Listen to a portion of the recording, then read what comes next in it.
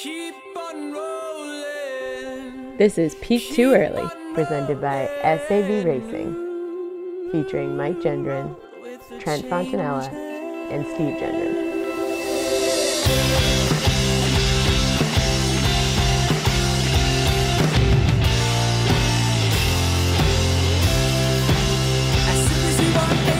Hey everyone, and welcome back to the greatest running podcast in the world, Peak Too Early. I'm one of your hosts, Steve Jenner, and I'm joined by Mike Jenner, who is somewhere off the coast of Connecticut. Mike, how you doing?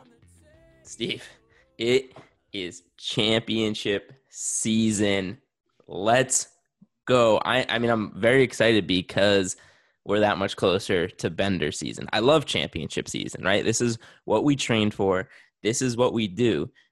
But Saturday night, make no mistake about it, Bender season is around the corner. I cannot wait. And as always, at the House of Sav, we got Trent Fontanella. Trent, how you doing, bud? Gentlemen, I am happy to be here because let me tell you, I almost didn't make it today. This is some wild stuff that happened to me. So I got a little story for you fellas. I was up in Maine this weekend. I was going for a run, early morning run on the beach, just beautiful beach run. And then immediately after the run, you immediately get to jump in the ocean. It's the best part about running near body water. So I jump in the ocean. I notice the waves are pretty rough. Not like scared, but just like, ooh, it's going to be a little tough to get back to shore right now. Got to catch the right wave. Anyway, go in, have breakfast, come back out. I notice the lifeguard has a black and red flag on the lifeguard stand. And apparently one of those flags means like, don't go in, there's a riptide or whatever. So I'm thinking, wow, I'm pretty badass for saving it. But there's more. The other flag means there's a giant freaking shark in the water. So from the shore, you could see this huge fin just coming out, not that far offshore, just swimming around. It would like pop up for like maybe a minute at a time, then go under, then it pop up just like 10 yards away. And just like all these gawkers are on this like beach just staring at it. We went and like grabbed the Nox and are just getting the close-up view of this Nox. It was, yeah, you got the Nox, all right. It was terrifying, but me, that shark was clearly scared of me. It was clearly staying away from this guy right here because he didn't want nothing. He did not want to mess with me. So anyways, boys, I'm glad to be here. I almost got lost at sea. Trent, there's no shame in this. Like, please feel free to admit, how much did you exaggerate that story? Zero. There's no shame. There's no Zero. shame. There's no shame. Zero. It was a baby shark. It's fine. Maybe it was a baby shark, but the fin was massive. I don't know the size of fins on baby sharks versus the size of fins on adult sharks. I'm not like a marine biologist or anything like that, but it was a shark. That's all I can say.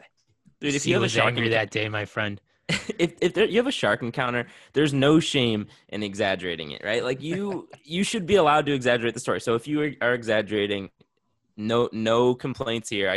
One day I want to know the real story. If I was exaggerating, I wouldn't admit it. But I am not exaggerating. Was the lifeguard just like, what the hell are you doing, dude? Get the hell out of the water. So the lifeguard wasn't on duty yet. That was the thing, because it was an early run. I went back and then like 45 minutes later went down to the beach, and that's when they had like put up their flags or whatever, and they had called, the Mr. Ocean Cop who came in with this fancy telescope to look at this thing and identify it and tell us that it definitely was Hold shark. on. I feel like if they have the ability to put up a flag saying that there's a shark in the water, they should maybe put together some extra precautions to either let people know what that flag means or tell people that there's a shark in the water. So the flag was not up yet, right? But you would think, I swear, like this lifeguard must have shown up right when I got out, saw a shark, and put the flag up. That's what must have happened. Okay. All right. And at the 27 Video Production Studios, we got Pro Flo. Flo, how you doing, bud? Steve, I'm good. I had probably the best moment so far from being a part of the show the other day. So for you guys who aren't aware of this, Deion Sanders, primetime, just joined Barstool Sports, looking for a video guy. So I'm driving up to my game where I'm coaching this weekend. And when I get out of the car, I look at my phone. My phone is blowing up. The Peak Too Early, whoever was running it, credit to whoever was running it here, had reposted it saying, let's get 27 video some looks. And, I had a number of people commenting that, 27 video, Flo's your guy. He's the man. Like, do it. And it was all people I have never met before and just fans of the show. And obviously fans of me, which makes me feel pretty good. This can be a lot of work. And, at times it's like, oh man, here we go with a couple more hours of work to go. But to actually see that people are listening, it's a pretty cool feeling to know that people out there care. I DM'd every single one of them saying thank you, and they all had some nice things to say. So shout out to the nice little P2E family that we're building here, and we're going to keep it going. So thank you to everyone that shouted me out the other day. I mean, Flo, we would hate to lose you, but man, if you got a shot to work with prime time, you got to take it, right? And we would happily hand you off to the greatest defensive back, cornerback of all time. So, yeah, that's pretty cool that everybody kind of jumped in and was messaging. Hey, Flo, you got a lot of fans out there, but I want you to know your 3 biggest fans right here. Right here. Listen, don't get me emotional. Hey, shocker, I got a little emotional. I looked at my phone. I have all of a sudden I have fans. I mean, I get emotional at absolutely anything. So it's a big shocker. But yeah, it was awesome.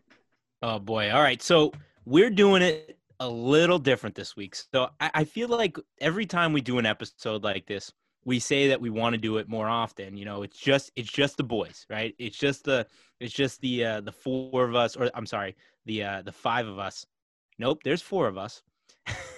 If you're having trouble with math tonight, it's just the 4 of us on the podcast. No guests, because we got the P2E 2 mile coming up. So we got some stuff. We got a lot of races we want to go through. We want to pump up the 2 mile. So we're just going to be hanging out, chatting, no guests. And, when I listen back to these episodes, I think the episodes, I love to have guys like Ryan Hall on, right? Like those are huge moments for the podcast.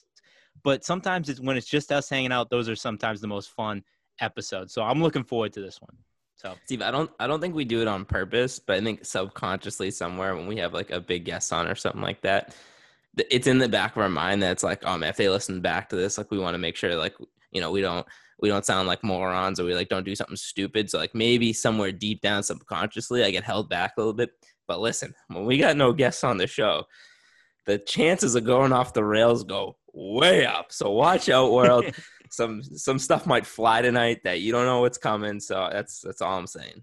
Yeah, I mean, you got to be somewhat professional when you're dealing with kind of some of these big names in the sport. But when it's just us hanging out, it's like being back in the locker room. It's like, just let it fly, baby. Well, if there was ever an episode that I wish I was drinking for, it's this one. But as you 3 all are, but I'm locked in. I'm focused this week. It's race week, so no drinking for me. That's your first mistake. Yeah, Did you not listen to Ryan Hall last week?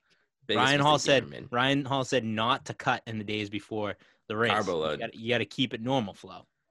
We've always said race week, championship week, the most important part of championship week is keeping it normal. Don't disrupt your routine too much. And if that means, on a Tuesday night, you're podcasting, having a few too many beers, it's championship week. Keep it normal, buddy. So, gentlemen, speaking of championship season and getting on the track and getting ready for this big race, I did my final workout last night, just kind of, loosen up the legs, do a little speed stuff, feeling fast, feeling good. And I encountered something in the wild that I wanted to talk to you a little about. So I'm there doing my repeats and stuff, crushing it, by the way, Flo. And this dude comes out from his car, and already from his car, I'm getting kind of a weird vibe from him, trying to figure out what's going on here. And he's walking down to the track, and it's pretty late at night now. It's probably like 7:30, starting to get dark. This guy moseys on down to the track, already shirtless, wearing, I don't even know how to describe it. They're like plaid, like, I guess dress shorts, like, something you'd wear to like a barbecue or something like that. You know what I mean? And I'm talking like plaid shorts. You can see like the tops of the boxers kind of like peeking out, with a belt, right? With a belt. And he's wearing Vans. So already I'm like, what is this guy up to? He immediately gets down to the track, doesn't no warm up, no nothing, just hits the track, and boom, this dude starts knocking out 400s. I mean, he's just crushing 400 repeats at this random track at 7:30 at night in plaid shorts with a belt and Vans. And I'm like, my mind is in a pretzel. I'm trying to figure this guy out, because now I'm curious. I start secretly timing his 400s. And I mean, he wasn't lighting the world on fire, but I mean, he was consistently knocking out 77, 78s like solid splits. This guy is moving pretty quick. So I guess I wanted to pose this to you guys, trying to figure out what is this guy's deal, right? Like, is this could be one of two things. Like, this could be just some like kind of like degenerate, doesn't know what he's doing, and is like, this is like his one workout of the year he just goes all in on and has no idea what he's doing. Or this is the greatest track athlete of all time who was never introduced to the sport, never like has no knowledge of like proper equipment or what you're supposed to be doing out there, and just has so much natural talent that he can show up wearing a goddamn dress belt and starts just smashing 77s all night. I don't know.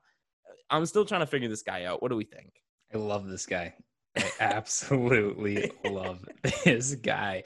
I mean, ignorance is bliss. He doesn't need to know. Like, he probably doesn't even know like the difference between running in Vans versus running in running shoes, right? Now, I fear for the chafing that must go on with the kind of shorts he on. And I also, just side note, Mike, I love that you called it dress shorts, because I am a believer that there are such things as dress shorts, that you can wear shorts in very formal settings. So I appreciate you calling out that he had dress shorts. Yeah, but on. I think there's a difference between like, there's varying levels of dress shorts too, right? Like, there's dress shorts that you'd wear to like a nice occasion, maybe like some like golf shorts or something like that. These, I would say, are like slightly below dress shorts. These are like high school, like, you know, going over to your friend's house or like going out on a date to the movies kind of shorts. Like a lot of pockets. Yeah, a lot of pockets. Just, you know, the crazy colored plaid shorts. I mean, just a lot going on there. But Okay. anyways, I digress. Mike, you know who this is?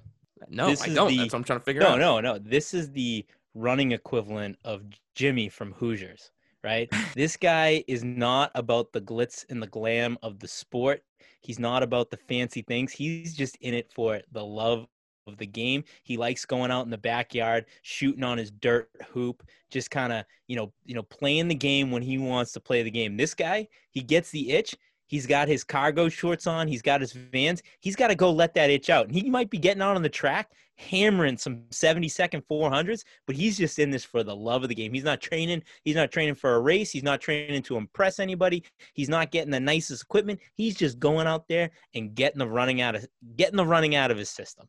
It sounds like he gets off work and he just needs to get that workout in before he goes to bed at night, right? Like, he goes over there and that's just like this burning desire to get on the track and just do whatever. Like, and the fact that he was consistent with it just goes to the willpower that he had. Like, I'm going to get on this damn track and I'm going to do 400. And I tell you what, it makes me feel like a big old baby for all the times I've said I can't run because I don't have running shoes in my car, right? Like, I didn't get out there in my basketball sneakers or my, you know, boat shoes or whatever. So this guy is making me feel like an inadequate person to even talk about running on a podcast. I went to the gym yesterday and, you know, I forgot my, you know, I kind of have like cross trainers that I lift in and kind of do gym specific stuff in, and I forgot them. And I just had my running shoes, and the whole workout, I was complaining in my head, just saying, if I had the right shoes, I'd be doing better in this workout. But really, I should have just had this guy's mentality. Doesn't matter what's on your feet. Get out there, crush the workout. I think you guys are all so far off on this. The fact that you guys are all jealous of this guy is one of the most unhappy people in the world right now. This reminds me of me when I was working my first job out of school, hated it. Then I'd have to take the commuter rail for 45 minutes, sweating, just to get home, to drive 10 minutes to my parents' house where I was living in the basement. I would do that, and I would just drive as fast as I could to the driving range. I'd get a large bucket of balls, and people I know looked at me like, what is wrong with this kid? Because I would hit my driver like 200 times in about 6 minutes, and then I'd leave. So this guy just getting his frustration out. His wife and kids were giving him giving him crap, and you know, dinner was a mess, and so he just walked out, got in the car, drove down to the local track, and just hammered his frustration out. I know that guy. You know I know that, exactly who that guy is. That's a way more likely story. That Flo, you nailed it on the head. That is exactly what this guy is doing. I know He's just exactly who he's he like, is. I got no idea what to do with this anger, this frustration. I gotta let it out somehow. I'm just gonna rip 400s. Because you think about the golfers at the driving range are like, is this kid serious right now? Like, I was hitting 15 balls as they line up one shot, and they're like, they're probably talking about me on a golf podcast, figuring out what was wrong with me. Well, This I guy love in a the suit image. just shows up with just pissed off and takes a 7-iron and is hitting him rapid fire.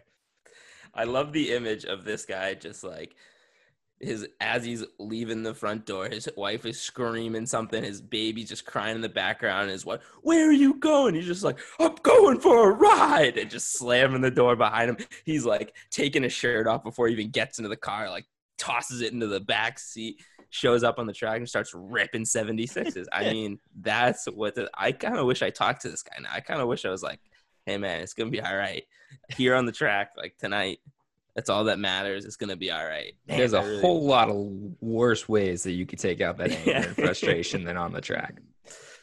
Oh man. He did not want to talk to you, Mike, I promise. Yeah. Did he have headphones in, Mike? No, absolutely. You think this guy's coming to the track with headphones? Absolutely not. He came with the clothes, half of the clothes on his body. That's it. Let's Probably not diss him for that. I think I show up like half naked to almost every place I run from about like March to November. I suppose. I mean, I'm talking, this guy probably still had his wallet in his back pocket. I mean, this guy was not prepared to be on a track. So, well, I'm glad we figured that out, Flo. Thank you. My mind was in a pretzel, but I'm seeing the world much clearer now. All right, Mike, let's kick off the running news.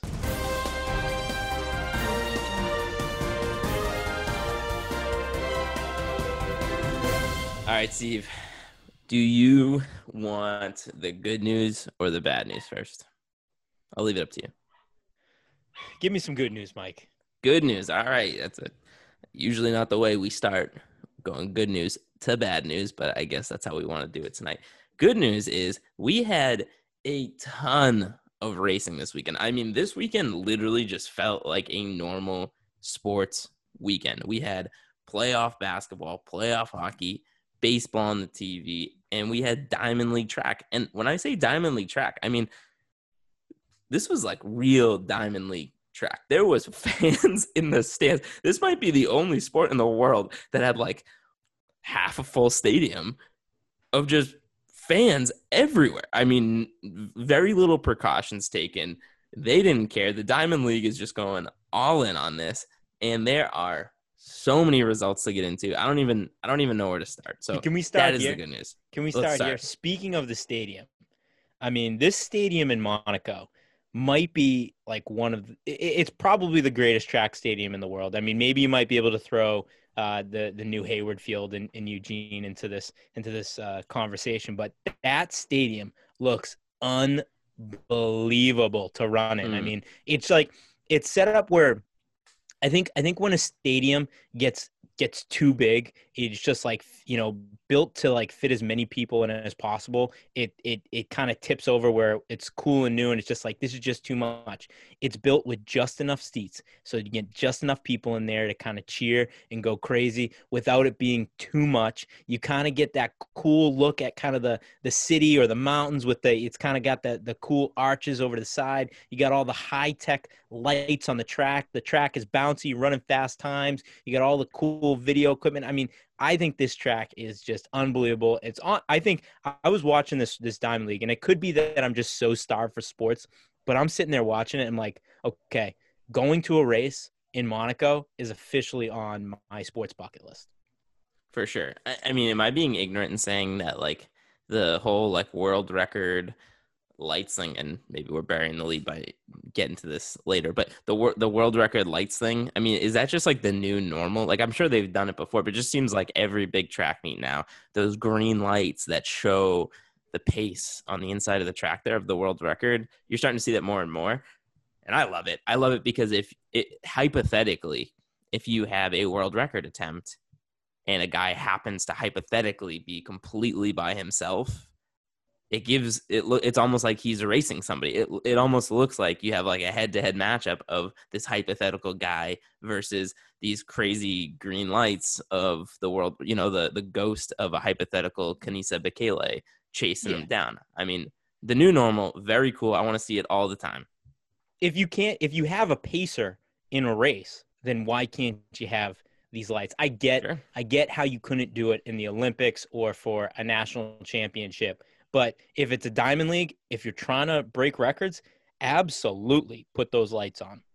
You guys make all good points here, but I just want to be the old guy get off my lawn guy real quick. It just weirds me out. I just don't like it. It just is, too much. The beauty of the track, it's this simple, 400-meter loop that these guys run around. There's plenty of clocks. They can figure out if they're on world record pace or not. They got people telling them what their splits are the whole time. They know exactly what they're doing. We don't need the lights on the ground. When you're a mile and 3/4 into a 5K and you're trying to do that pace math in your head, like your brain isn't working and you're trying to figure out what, the split like 7:42 means. Come on, give me a break. Are you trying to tell me that you always knew where you were at in a race? Of course, just based on the time. Of course, you guys do bring up a good point though, but because pace math is a significant part of the sport, right? If you're not like in halfway through a 5K and breaking down and it looks, if it doesn't look like a beautiful mind with all the numbers kind of going by your head, or, like Will Hunting at the chalkboard, breaking down all the equations, if that's not going through your head in the middle of a 5K, then you're not really racing. So that you do bring up an interesting point that pace math is a significant part of the sport. So we've waited long enough. Gentlemen, Joshua Cheptegei ran 12:35, broke the 5K world record. One of, I think it was like 16-year world record, formerly Bekele's, lightning fast, just dropping 60 seconds like a million times in a row in the 400. I mean, holy shit. Holy shit, that was fast.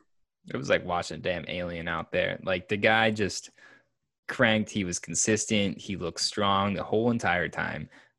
I think there's something to be said for he wasn't going after like any like titles for the last like 6 months, right? He could just train totally for this. I like how they had like the two rabbits for him, setting him up the whole way, right? You just had to, it just like felt like they were making a big event out of it. They talked about the whole time. Just the kahunas on him. It was awesome. Couple things. First is the dude, I mean, he is like Babe Ruth. He called a shot in this, right? So he said he was going to break the world record in this race. So to say you're going to do it and go out and run this unbelievable time, that's amazing. Second thing is when you have I think it was a 16 or an 18-year-old world record in probably one of the most important events in the sport about to go down, and you have somebody that's coming down the home stretch looking like they're going to break this record, you need to do two things. You need to show the finish line where that runner has to go to break this record, and you need to show a clock to see if he's going to break that record. And the broadcast did neither one of those things. So you have Cheptegei coming down the home stretch, and you have that cool kind of dolly cam on the infield kind of watching him run down. But that's not the time you use it. You use it the whole rest of the race. But when there's a world record that's about to go down, you have to show the finish line. You have to show a clock. So he's coming around that final bend into the home stretch. It looks like he's on pace to run the world record. He comes across the finish line, and nobody can tell if he actually broke the world record. So it's like, what are you doing, NBC? You're better than this.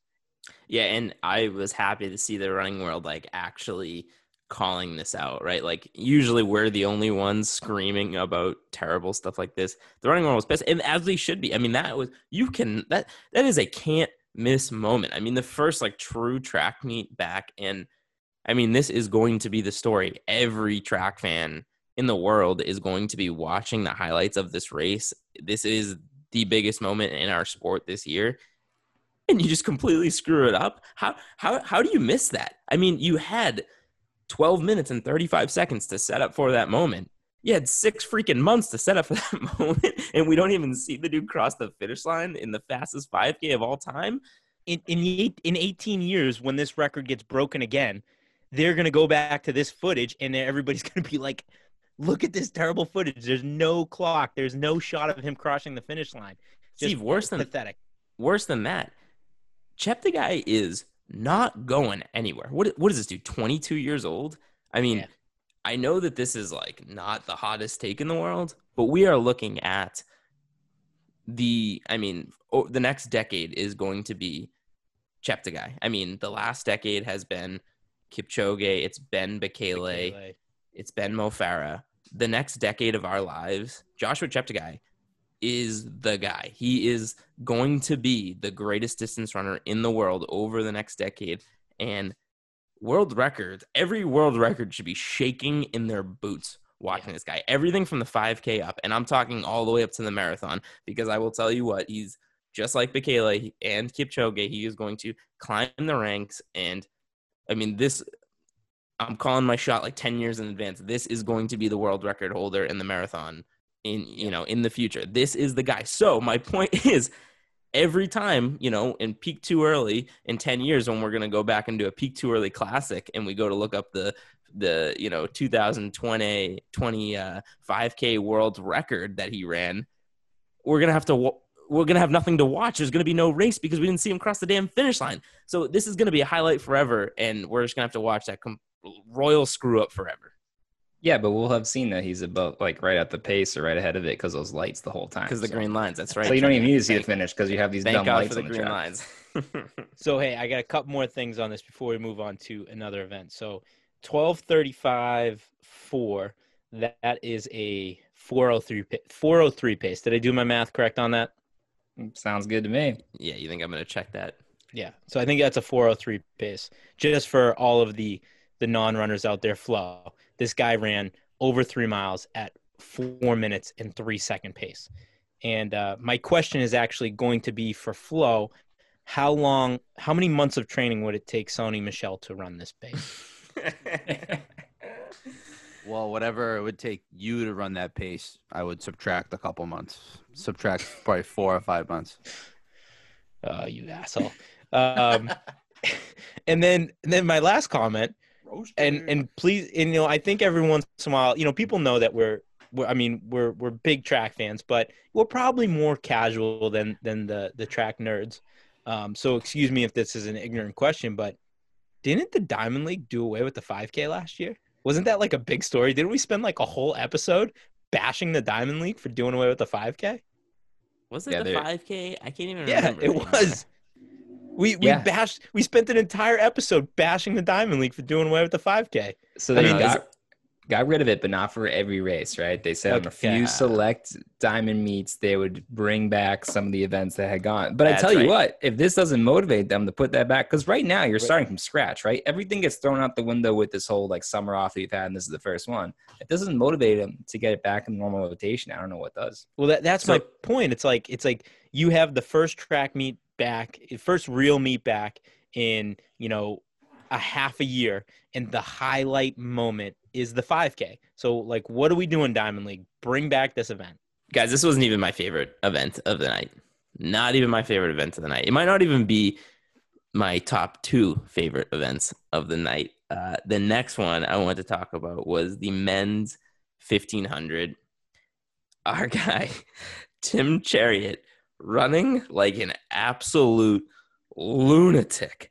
He went out in a 1500 in 52 seconds, just running like an absolute madman, had gapped the entire field by like 15 meters. I thought the dude was going to like break like 320 in the 1500, comes back down to earth, the whole pack comes back to him, and he still manages to beat everybody, still run a crazy fast time. I mean, this guy is a beast, and I don't know what he was trying to prove out there. I don't know what he was trying to do, but he is, for as good of, this is going to sound weird, but as good of a racer as he is, right? And the fact that like he does not lose. He beats everybody all the time, no matter how he runs. He stinks at racing. Like, he just has no idea what he's doing out there. He just goes out there and does whatever he wants, and just in the last 400 decides he's going to beat everyone. Wild. That's what race. I love about him. He has horrible form, right? You watch him run compared to those other 1500 meters. I mean, you look at like the Ingebrigtsen brothers, and they just have beautiful form in their, tight speed suits, right? And then you got him, he just kind of hunched over, he's like falling forward, but he's unbelievable. And my question to you guys is, do you think that the Pacers screwed up and went out that fast, or do you think that he had them go out that fast as a race tactic? In my mind, it doesn't matter, because if you're the best miler on planet Earth, if the Pacers are going out too fast. That's not something that's surprising to you. You are the best in the world at this. Nobody in the world is better at this event, at this, one thing than you. So if the Pacers are going crazy, you got to know that. I mean, you just I don't know, let that happen. But Chariot might be the guy that doesn't, right? He might be the guy that's just like he's the best in the world, and he's just ultra competitive, and he's just like, I'm gonna run from the front today. And there was a couple times where he went out with the Pacers and he was looking over his shoulder, and you could tell he was kind of freaking out. He was like, I went out way too fast. I went out in 52.5. What the hell am I doing? So part of me thinks that this was a mistake and this wasn't strategy, and he was just like, when we come back, it's going to be world competitions. It's going to be the Olympics. It's going to be tactical. He's like, I want to run a fast race today, so I'm going to go out. And he comes through that first 400 and he's like, uh-oh, we went out way too hard. I mean, I would lean on what you said, Steve, there. I think it's more likely there was at least Pacers went a little too fast with how fast they went. But Cherry could also be the guy that just is like goes to the Pacers before the race and he's like, "Listen, I don't care what anyone else said. Like, We're doing something crazy. I'm freaking today. fast right now." And then the Pacers go out and they feel him like nipping at his heels, right? Like he's the guy who the coach comes up with the game plan for, and everything is like laid out. They know exactly what they're gonna do. They're gonna run really fast. And then within the 400 meters, game plan out the window because he went out way too hard. And he might have been telling the Pacers that, and he might have been nipping at their heels. So is it more likely the Pacers went a little too fast? Yes. But something about Chariot's personality makes me think, he was a motivating factor for that. I could totally see him being the kind of guy to just like pass the Pacers. You know what I mean? The first lap, just go right by him. So here's a couple Chariot facts I wanted to spell out for you guys. Tim Chariot has not lost in 9 straight 1,500 meter races. That's pretty good. But since August of 2017, so this is 3 years, in a 3-year span, he is 23-2 in the 1,500 meters. And that is including heats and semifinals. Love that stat. The guy, that's my favorite part of the stat. The guy just doesn't like to come across the line no matter what in anything other than first place. I love that. Yes. Mike, that's what you got on. There was several layers to that, but that's where your beef with Ben Blankenship started, right? It's just like, no, run through the line, stop being condescending, run what you're supposed to run in that heat. So another guy in this race that we'd be stupid not to talk about. Jakob, is that? Yeah, I'm going with Jakob. I think it's Jakob. I think it's Jakob. Jakob Ingebrigtsen. This dude is 19 years old. Yep. I mean, okay, so 2 questions for you. Is this guy going to be the greatest miler of all time? And second of all, how long until there is a huge Jakob Ingebrigtsen scandal? I mean, you can't be 19 years old running 3:28 in the 1,500 meters. In Monaco. Trying to run down, the greatest in the world, this superstar in your country. You have reality TV show about you. I mean, there's going to be a scandal. There's going to be a big scandal. Big time. We talked about Cheptegei is going to be around for a while. Ingebrigtsen makes Cheptegei look like a senior citizen. This guy's not even 20 years old yet. Is he going to be the best mile in the world? Yes. Is there going to be a scandal? I couldn't agree with more with you, Michael. I love that take. And that's the thing, right? Like, if he doesn't get like thrown out of the sport, he will probably break the world record. But what will come first? Will he break the world record, or will he get destroyed, mentally and like, be this like the young pop star who like comes up and like gets into drugs and ruins his life at like age 21 and then has like a coming to God 10 years later. Which comes first? Is he going to break the world record, or is he going to get canceled out of the sport first? You were just describing Justin Bieber there, right? Exactly. Yeah, exactly. Justin Bieber has both. He's the pop star we all know and love, and he also kind of flamed out for a bit. So maybe he can have both. Right. How much does his brothers hate him? They're just like, we've been at this grinding, building our family name, and then you come out and then you're just naturally the best one of all of us. Plus, it's like everything you have is diamond earring. Yeah. It's like we put the training together. We get all these coaches that get to you. You have all the best nutritionists in the world. I'm sure the best physical therapist, the best masseuse, whatever, because of us, you jerk. The younger brothers. All right. Men's 800 meter Donovan Brazier does his thing. I mean, there's no real storyline there. The guy doesn't lose. He beats everybody. The real story is Bryce Hoppel almost beat him.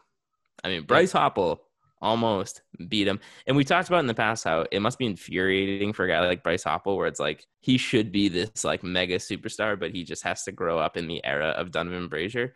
But there is going to come a time when Hoppel gets that, that scalp. And it was almost set up here, right? Like we've seen Hoppel's kick to the finish, and he wasn't that far away coming down the home stretch. So I do think, I mean, more often than not, Brazier will obviously beat him, but I think Hoppel will get him eventually. I think when you look at these two guys run, you look at Brazier, and I mean, we've talked about it so much on this podcast, but you watch a guy like Brazier run, and you say, listen, this is a guy at the peak of his performance. He's a world beater right now. He's by far the best in the world, but it's like, I don't know how much better this guy can get. He's performing at the highest possible level. And then you watch a guy like Hoppel run, right? And he's performing a step below that, but at a very high level. And you watch him run and you're just like, man, this guy's got a long way to go. Like his stride isn't perfect. He hasn't like filled out like as an athlete yet. It looks like he's still kind of growing. So it's like, maybe Hoppel still has a ways to go in his development, and maybe he'll make this more of a competition throughout their career. And I was taking notes through this, and I just after this race, I just wrote down Bird Magic ? So let's see, like if Hoppel continues to progress, right? I mean, there's no doubt that Brazier's the clear number one in this rivalry, but maybe we might see like one of the great rivalries in this sport as these two young 800 meters runners are kind of coming up and kind of growing. And it looks like they're developing kind of the reason I said that, they kind of dapped each other up after the race. They're different teams, right? They're different brands, but they look to be developing kind of a friendship. So it would be kind of cool to see like a friendly, like intense rivalry between these two over the next couple of years. Yeah, the close finish takes nothing away from the dominance that Brazier's shown, but it just like makes you believe that there is that chance of that rivalry, right? It's nothing like against Brazier for being close, but it's a lot like for Hoppel to show that he could be there on a good day like that. So that's a great point, Steve. This could be a really fun. It's just exciting because of how young both those guys are. We could have a really fun 800 meter group in the U.S. for years to come. I'm coming hot with the basketball analogies lately. I just realized that. I was talking about Rasheed Wallace last episode. I threw out a Hoosiers analogy earlier this episode, and now Bird Magic. I don't know what it is, but the basketball analogy is just coming to me right now. He's got a little notebook next to his microphone that he just, every time he thinks of a good analogy, just got to jot it down. I got Bill Simmons' book of basketball. I'm just kind of flipping through. Yeah. So I got a couple more notes on this race, a little random ones, but did you guys have anything you wanted to shout out before we close up with final notes? Yeah, dude, so much. I mean, before we kind of dive into some of the smaller notes, we got to talk about the Lyles brothers. I mean, 1-2 in the 200, and the Noah kind of with the tribute there with the glove on. But I mean, that's gotta be the coolest feeling in the world, right? You go out to Monaco in this international event, you're the best in the world, you come across the finish line, you turn around, your brother's there. We were joking about the Ingebrigtsens earlier, but you turn around, your younger brother's number 2 right behind you. I mean, that's got to be a very, very cool feeling. I'm obviously definitely not the smartest track fan of all time, right? Like I don't know everything there's to know about it.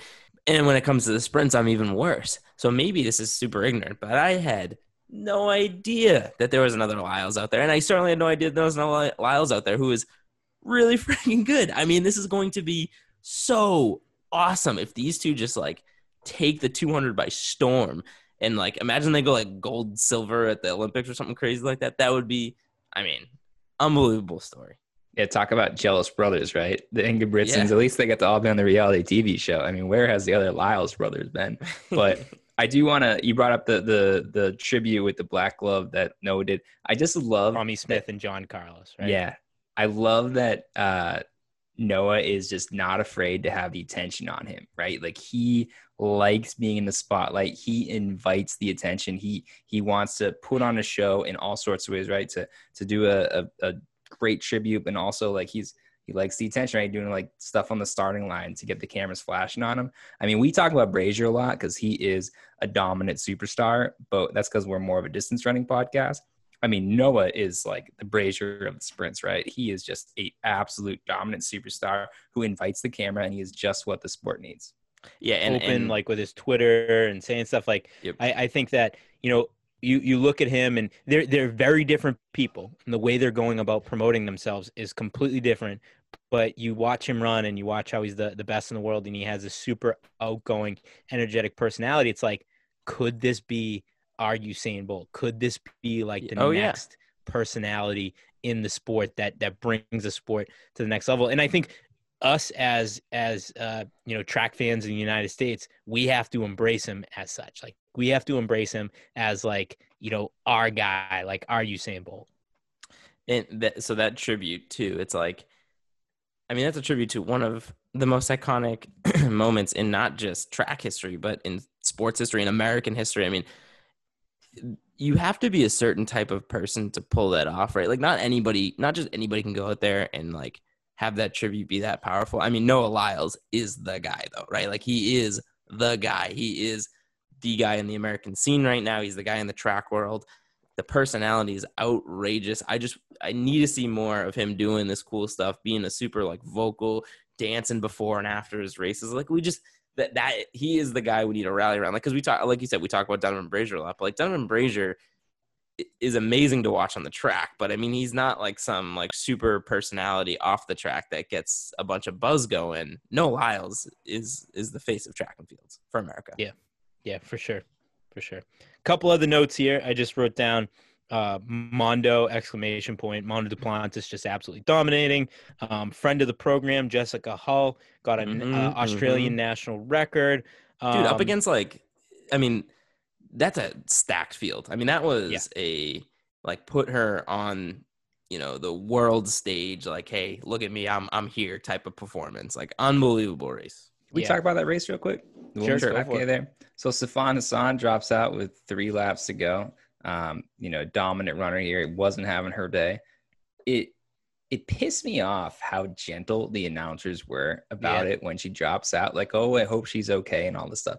Like, if a runner drops out because they know they lost with a couple laps to go, I mean, don't be afraid to throw a little shade on that person, right? Like, oh, you know, or at least call it out that that's what she's doing, right? The announcers in track just tend to be, especially the big race like this, just like so gentle and so nervous. Like call it out for what it is. She dropped out because she knew she wasn't going to win because the other two got broken.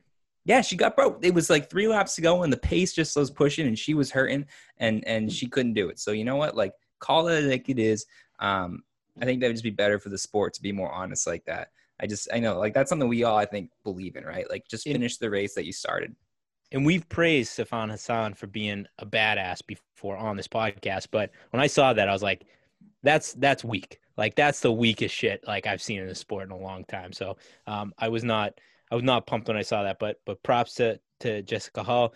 And then I just wanted to make a comment on kind of the social media post Diamond League race and how like the entire USA team was just hanging out on a yacht in like on the ocean in Monaco for 2 days. It looked like the most fun thing in the world. I mean, you had, you know, like everybody, you know, from Shannon Roadbury to Raven Rogers, Jessica Hull, Don Brazier, just like posting pictures of Engels doing stupid shit in the water. It was just like, oh my God, if there's anywhere in the world I could be right now, it would be on that yacht in Monaco, hanging out with those people. Trent, you got any other notes there on this? No, I think we hit everything I want to talk about. You sure? Let me just look through the notes here. Ooh, what's this about the 100? No, nothing. No? Okay. So my final note was, oh my God, this steeplechase guy. I don't know. I mean, he's like the best steeplechase in the world. I didn't know anything about him. El Bacale or whatever. Did you guys watch this guy? I mean, electric factory. This guy has got oh my God. So he's this like string bean skinny dude and he's on the line and, you know, like people, they call out their names and they show them on the camera. He's flexes his muscle, like no definition at all. He's just like smacking his muscle, like hilarious and then he's coming down the home stretch, he screamed like the entire last 100 meters, just losing his mind, celebrating, pumping his fist. He's an electric factory. Weren't we talking about him after the World Championships last summer? Wasn't he like mixing it up? Like, wasn't he like, there was he was like yelling at somebody after one of the water barriers? I forget exactly. I'm gonna have to go back and listen, but I remember he got into some sort of like mini controversy on the track last summer. I don't know, but I'm going to be looking out for his races every week now because he was incredible to watch. All right, let's transition over to the Music City Distance Carnival. We just spent a lot of time in Monaco, so we'll kind of go through this quick. As far as my notes go, the men's 1500 was the unveiling of the new On Running team. You had a bunch of those guys in there. And friend of the program, Ollie Hoare, ran like a badass. Ran from the front. Fire right now. Yeah, took the lead early, didn't leave it till the end, and just blew away the field. I think it was like 3:34 or something. He looked real good. Our guy Prakel not far behind him in second place. He had a great race. Dude, I feel like Prakel takes out every single race. I feel like he leads every single mile, which I love. Yep. And he just seems like he always, is second place, third place. Yeah. But he's always putting himself in the lead. Yeah. So, hey, can I start off before we dive too much into results here? I got a couple comments about the Music City Distance Festival. 5.5 hour broadcast. What are we doing? What are you doing? 5.5 hours? There wasn't even that many events. You want to nobody will tune out faster than you trying to put together a 5.5 hour track meet. It was like, and the time between events was outrageous. They had to stop and they had to do all these interviews, which was entertaining. Make them quicker, do just the winners, get people on the track, start the next event. 5.5 hours. I mean, it took me like 4 days to watch this meet, kind of go through and watch each event. What are you doing? And they have a men's mile and a men's 1,500 meters. What the hell is going on? Why? This makes no sense to me. I agree, Steve. But what I will say is, did you notice in the replay version, because I didn't watch it live, the replay version on the little scrolly thing on the bottom, they had it broken up to different races with so you could scroll on the bottom. It showed you exactly where each race started. I kind of like that. That was great. Trent seems like he's pissed off. He's pissed. You better believe I didn't sit down and watch 5.5 hour broadcast live. I barely watch any track on this show.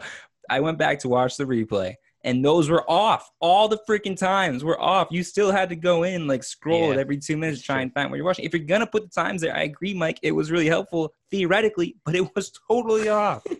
It pissed me off, Michael. It pissed me off. If you're a race director and you're putting together a meet, you got to have some awareness of what people want to watch. Ultimately, you're doing it for people to watch and people to enjoy, right? 5.5 hours is inexcusable. That is insane. It is insane to expect people to watch track. And a small fraction of that was actually the action, right? Maybe 25% of that time, maybe even less, was the actual action. And, I know there was significantly less people, significantly less events, but the Big Friendly did a really good job of getting people on the track, starting, moving on. There wasn't much time in between events. They did a very good job of it. And the other, I don't want to beat up on the Music City Distance Festival, or what is it? The Music City Distance Festival, right? I don't want to beat up on them too much, but what was going on with the video, with the camera coverage? They had the 4 cameras set up on the 4 different corners of the track, and it was zoomed out and poor quality. I wrote down. It looked like you know how you have those the Ring doorbells have the video camera. You can watch the video camera. That's what it looked like. It looked like somebody set up 4 Ring doorbells around the track, and they just kept switching to the different Ring doorbell cameras. You couldn't see what was going on.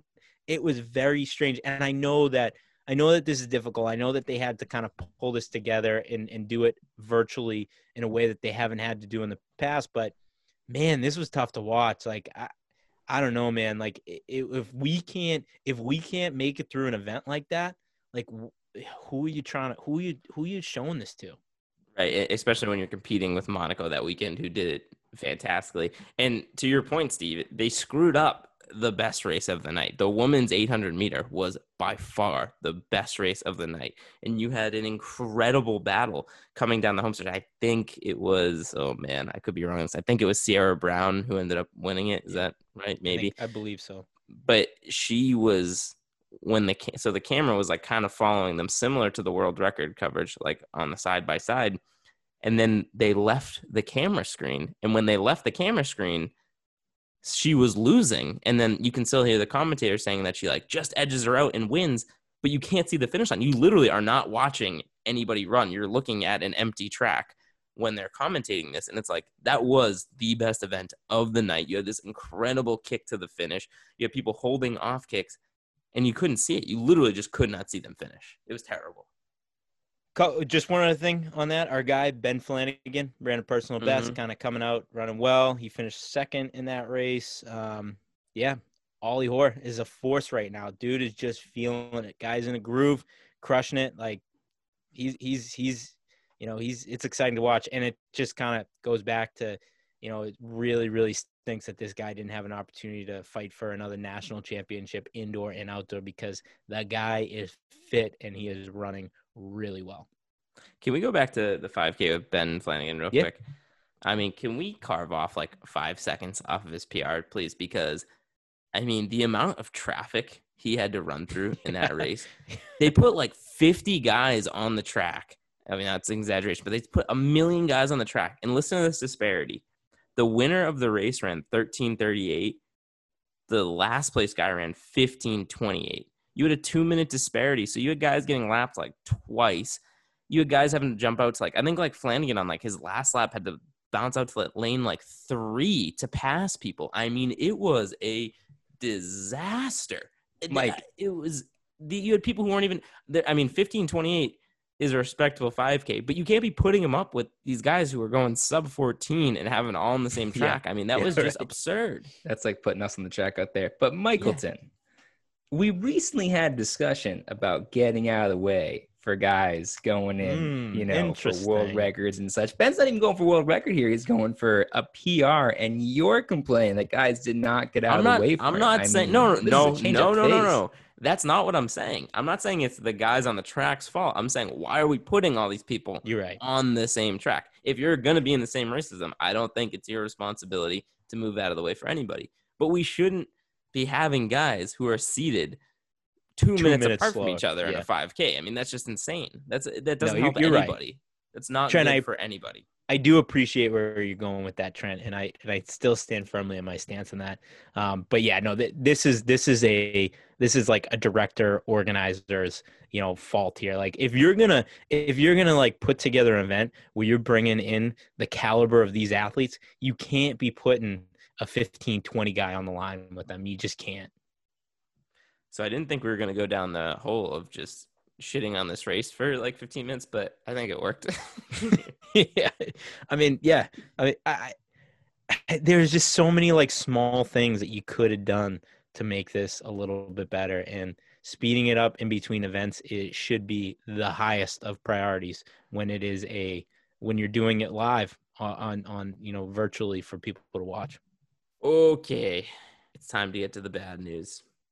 That was a lot of good news. We had a lot of results, a lot of things happening. So dang, yeah, it's fun talking about real track meets again. This is great. It's fun. And hey, credit to us. That was pretty good analysis, I would say. Yeah. I mean, we've come a long way in a year, boys. For a couple of dumb jocks like us, I mean, that was pretty freaking good. We got pretty nerdy there for a little bit, I must say. Good to us. But let's get into the bad news. Cross country's canceled. It's done. Not happening.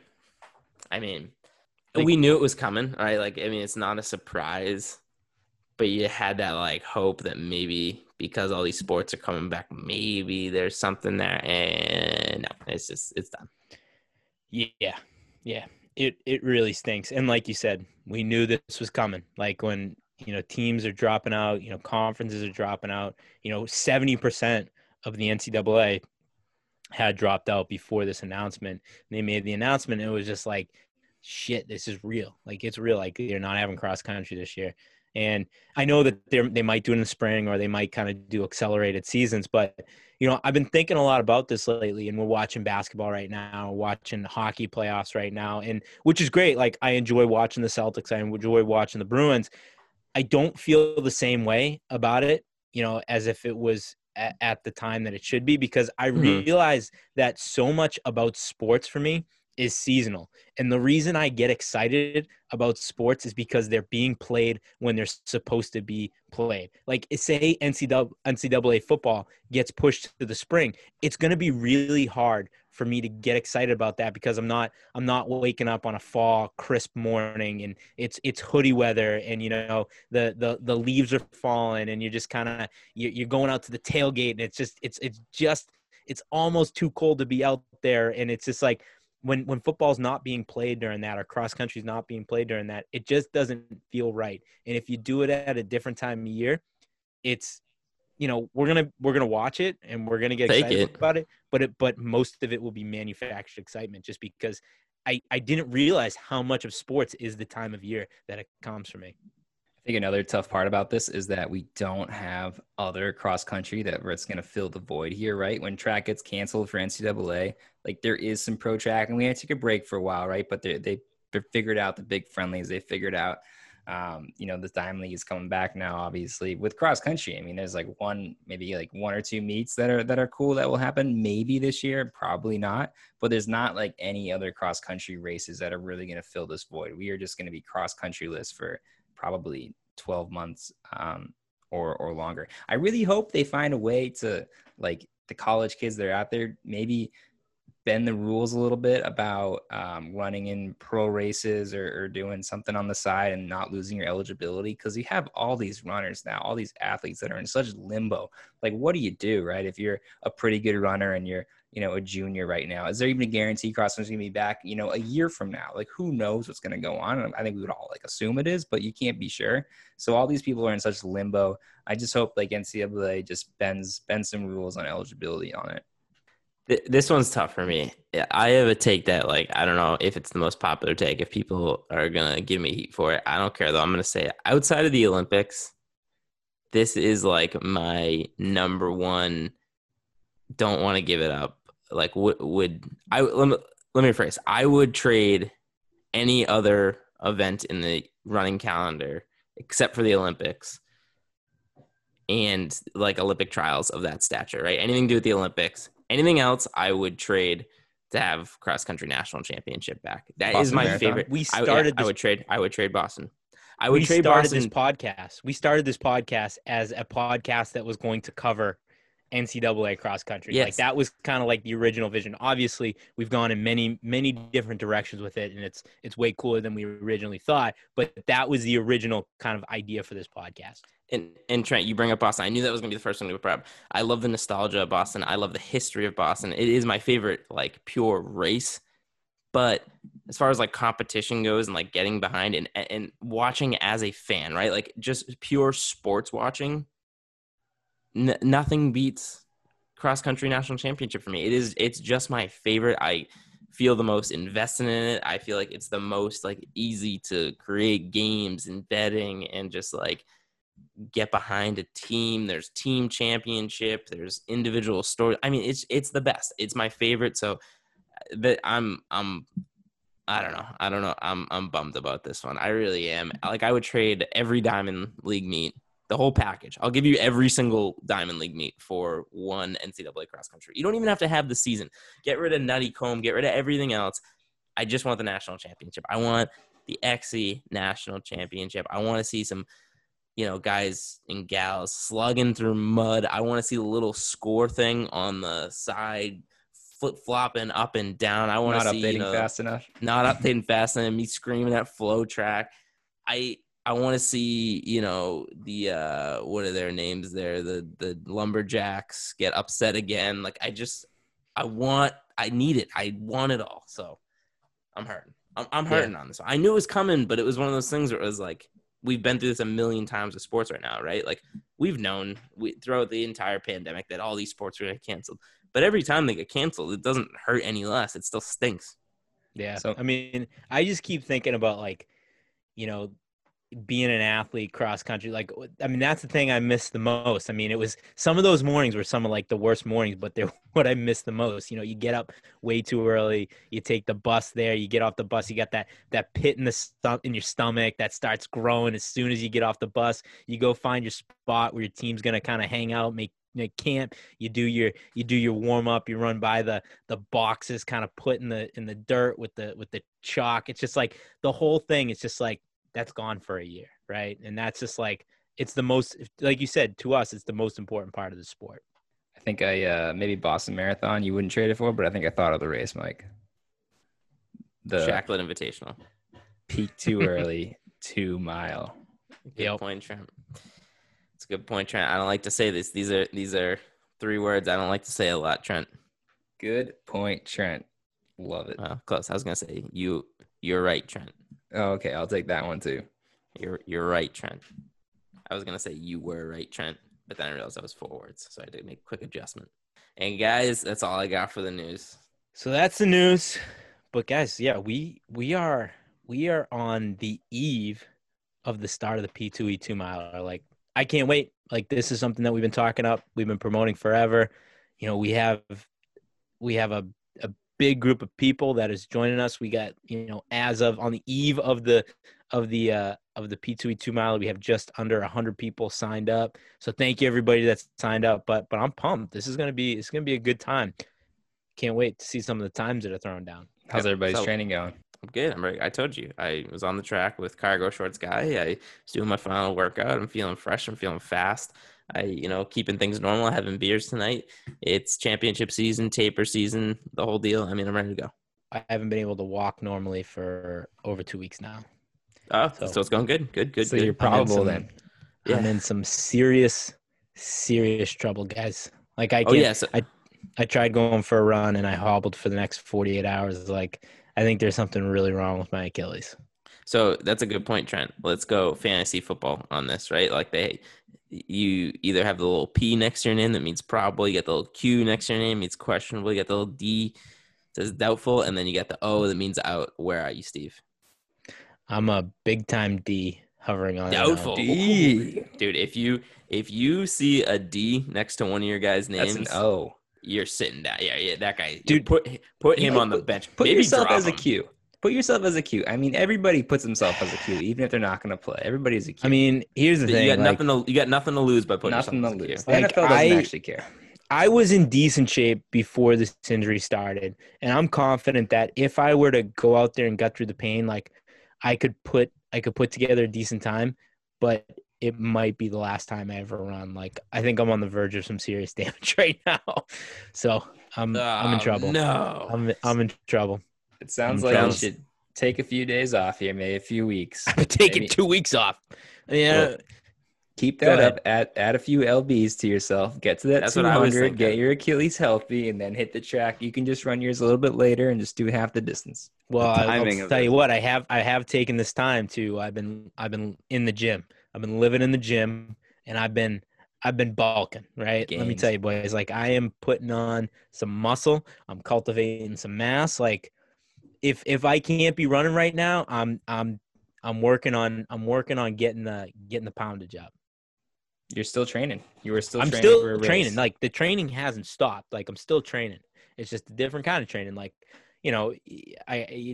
what did Max say? When he was cultivating mass, it's like, you can't, Michelangelo had to have a slab of marble before he carved the statue of David, right? So I'm just, Good point. cultivating mass here. Cultivating mass might be the best description for hitting the gym or getting big that I've ever heard. How you guys feeling? How you feeling, Trent? How you feeling, Flo? Well, I'll tell you what, I feel great. My heart rate monitor has been working just fine. I actually upgraded because my old one wasn't working as well. So I'm following that heart rate. I have not hit the track yet, but I'm a with strength come speed guy, right? I'm just hitting the strength, keeping my Achilles healthy. So I'm ready to hit the track this week. I don't know when I'm gonna run it yet. I'm still figuring that out, but I feel good. Yeah, honestly, I feel good. I feel healthy. And when a couple months ago, when we started talking about this race. That was really my biggest concern. Could I train to get a respectable time, but not have my catcher knees kind of bail on me? So I've trained hard, but I've trained smart. And I feel great. And Mikey puts out a video yesterday, 2 days ago. He's like, "Where is everybody? Where is it?" Mike, the training was in the last 2 to 3 months, but Mikey's Hayes in the barn. Hayes in the barn. Yeah, the hay's in the barn. You filled up the coin jar, whatever it is you want to say. The training's over, bud. Like, so you can keep yelling on Instagram if you want. The training's done. We'll see you out there. Well, I will say the part that I'm most excited about is to see how you perform on Friday night, because this is a big question mark here, right? Like, if you come out and you kind of surprise all of us and you throw down an impressive time, like, I'm going to be very impressed. But I'm just curious to see, what a former baseball player can do off of a couple months of training. It'll be interesting because you go on Friday and I'm going on Saturday. It just doesn't seem fair, by the way. You could really put that. No, you're thinking about it the wrong way. You could really put some pressure on me, right? Like, you could have me real nervous. You know what I mean? If you drop some crazy time, you might get in my head a little bit. There's no way break under pressure. There's no way that's an advantage. But the other thing, too, that I'm interested, shout out Cam DiSarcina, college baseball teammate, training to run a marathon for a charity. He may drive down to Chelmsford, Mass on Friday night to run in the same heat. So we might see a couple of impressive times for a couple of baseball guys, because he's been training for a marathon, crushing miles. A little baseball showdown? This is going to be one showdown, bud, and I'm looking at him. This is going to be pretty telling to Flo's argument about the former football players versus the washed-up runners, who could run faster. Sure. So if the baseball players put a good performance in, then maybe I'll be swayed on that argument. Just saying, could I just get like do we have like a breaking news sound that we have? Because I got some breaking news coming into me right now to Pro Flo. I mean, buddy, you're the producer. I think if you want breaking news sounds, you got I'm going to put some unbelievable breaking. Everybody stay calm. What's the procedure, everyone? What's the procedure? Stay calm! Wait. I put up a thing that said the first 5 people to come back to me that want to help me relive my dream to get a cameo, and we just got the 5th one in. Joe Rand, he got somebody to give one to buy what shirt, and he's going to send me the screenshot, and we're going to get the cameos coming out soon. Thank you to everyone. We actually went over 5, but I'm feeling generous. I'm going to give one to everyone that wanted one. So shout out. Yeah, guys. And don't forget that, we have the 2 miles. So everybody's got to enter their time at some point between tomorrow morning and Saturday morning. Get it into p2evirtualrace@gmail.com. So just send the Strava link over to us so we can enter that into the results. Then Saturday night, we got a little virtual after party. So what we're doing is, like we said many times, get video, get picture, include it with your results, send it over to p2evirtualrace@gmail.com. We're going to be putting together a video. So we can't run together. So at the virtual after party, we're going to try to make it seem like we ran together. So we're going to put together a fun video. Me and Pro Flo are going to be cutting that up, working on it all Saturday morning. It's going to be cool. So we're going to have that. We're going to get together. We're going to be able to have a couple beers, chill. We had last time we did one of these, we had Lewis Kent on, and we did some chugging racing versus him. Very good chance that our guy Chris Robertson's going to be on this. The new American record, or former American record holder, threw down a very impressive time recently. He's going for the world record in the beer mile pretty soon. So maybe we can talk him into doing some chugging races. We got that. We're going to have some live performances from one of the bands that follows us. It's going to be a good time. I'm looking forward to it. Yeah. I think we got some special stuff planned. We're going to have a little agenda. We're going to throw some stuff down, the video, the music, the whole thing. It's going to be a good time. But then after that, who knows where the night will take us, right? I mean, going to be on the Zoom, chilling, and guys, we'll stay on as late as the party goes, right, until the last person leaves. So could get a little interesting. That last watch party we had was one of the funnest times of quarantine too, right? It was like at the beginning, we hadn't been out in a while, and we just had a bunch of like the P2E community come in and hang out and talk over one another, but people were pretty good about it. But yeah, to share a couple beers, watch some stuff. I mean, that was a highlight. So as much as I'm looking forward to laying down on the track, something I probably haven't done in years, I'm just as much looking forward to that after party, just to hang out and cheers some of the people that ran, and cheers to the winners, and see people's reaction when they take home that championship belt. I mean, and you guys listen to us every week on this podcast, but like Trent said, when we did the Boston Marathon watch party, we got a chance to talk to you guys, and you guys can kind of, we kind of got to meet some of you doing that, and it was pretty cool. So I'm looking forward to this time around, getting to chat with some of the people that we met last time, getting to meet the people that we haven't met yet, but it's going to be cool. It's going to be fun. I'm really looking forward to it. I mean, you gotta have a good after party. What are you nervous about? What, Flo? Well, the race is the last thing. I'm more nervous for the after party, guys. I haven't met the fans. I did show up for the virtual party last time, just brief stint, but I don't know. Like, are they gonna? I feel better after the support I got last weekend, but a little nervous. I've come on. I've had some takes that I've gotten some angry DMs, and you never know what you're gonna get. But this is what I signed up for, so I can't wait. Bring it on. Whatever anyone has for me. Well, I mean, when you say Sony Michel's going to beat, Cheptegei, right? I mean, then you deserve some angry tweets. I mean, do you guys hear that Pat was saying that Sony Michel could be the world record on the 5K? I mean, you should probably tweet at him and DM and say he was crazy for that. If you're planning on showing up to the after party, please call out Flo or anyone else for our terrible takes. I mean, that is invited. I want to see some like head-to-head duels going on. With people just ripping us apart for our takes. So that is highly encouraged. And Flo, I'm sure you'll be just fine defending your awful takes. Don't call me out for any takes. I don't want that. I was making fun of people's Instagram names when you guys went live to watch that show. Like, this is what I'm actually really looking forward to this. I was just ripping people's Instagram names, giving them 1 out of 10. And then we almost glossed over the most important part of the after parties. We're going to be doing a little award ceremony. So we're going to be, I think we're going to keep the results pretty close to the vest. I mean, obviously, you guys, if you want to go doing some snooping, you'll probably see them on Strava, stuff like that. But we'll keep the results pretty close to the vest until that after party. We're going to be awarding the belts to the male and female winner, and then we'll also have age group prizes. So our friends at Bell Lap Track and Field Gear are giving us some pretty sweet gear. So, Mike, the hat that you got last week with the cool Bell Lap logo on it. So they're giving us those. A lot of comments on that, Steve. A lot of comments. But get this, they're co-branding it. So they're gonna give us those Bell Lap hats, and they're gonna put the P2E logo on it too. So those are gonna be. Are you serious? Yeah. This is news to me. Yep. Yeah. Can we get a few extra of those? I'd pay some big money for that. That sounds sweet. I better win this race now. Yeah. So I mean, we got some pretty sweet gear to give out. So I'm really looking forward to that part. If I had known that, I might have trained harder, Steve. Yeah. Anyways. All right, boys, let's kick off the Bell app. Mike, what do you got for people on the Bell app? There's some nights, you win some, you lose some.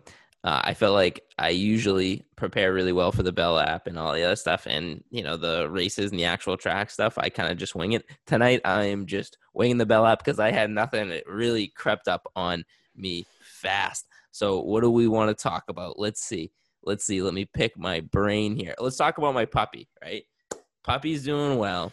We had no accidents for like 10 straight days. And this morning, the puppy tried 100 times over to tell me that he had to take a crap. It was sitting by the door, was scratching at the door, and I'm doing what I was like, dude, it's the morning. Like, I'm running late for work. Just give me a second. Trying everything. He's barking at me. He's making it very well known. Shit's in the house for the first time ever. He had never done it. And it's like, it's one of those moments where it's like, how can I be mad at this guy, right? Because he tried to tell me 10,000 times, and in the back of my head I'm like, I know he's got this, but my responsibilities this morning are more important. So just over here being a terrible puppy owner, don't know how that went, just shot from the hip, had nothing, but that's it. That's all I got. Way to go, Trot. All right, Trent, what do you got for people on the Bell app? Today I went out and I got myself a new pair of snowboard boots. So for all you people that you're thinking, when is the summer going to end, right? All these beach days, all this like all the sunlight at 7, 8 o'clock, and I can go for runs in the evening or in the morning, and you're just looking forward to those 4 o'clock nights, and you're looking forward to the ice on the road and shoveling and all that stuff. Ski season is just around the corner. So I just want to shout out to all those people that really are looking forward to the winter. Notice how you called it ski season? Yep. Yep. It's real interesting. It's just throwing you guys a bone. That's just interesting. Pro Flow, what do you got people on the bell app? No, just that I am looking forward to the after party. And again, thank you to everyone that kind of supported me. It's been a lot of fun doing this, and I can't wait to, for being honest, I can't wait to see all the fans and really do this thing up on Saturday. So get ready to go, get a cooler so you don't have to leave the screen. It's going to be a good time. Just going to throw, we haven't said this in a while, but it helps us out so much. Rate, review, and subscribe on iTunes and Spotify. Other than that, boys, we got the P2E 2-miler coming up. Let's go. I'm pumped up. Let's go. Let's go. I would have run faster, but I peaked too early. Pat, hit me with the Josie. Josie's on a vacation far away. Come around and suck it over. So many things that I want to say. You know I like my girls a little bit older. I just want to use your love tonight. I don't want to lose your love tonight. Ain't got many friends that's excited. Downright disrespectful trick, someone similar to what he did in the mileage challenge to Trent. Colin, So- you're my boy. Hey, tell your buddy Preach. Steve. It sounds like he's a dirty cheat. So tell him he's a dirty cheat from Pro Flow. Thank you so much for the support. Again, you were my first cameo ever on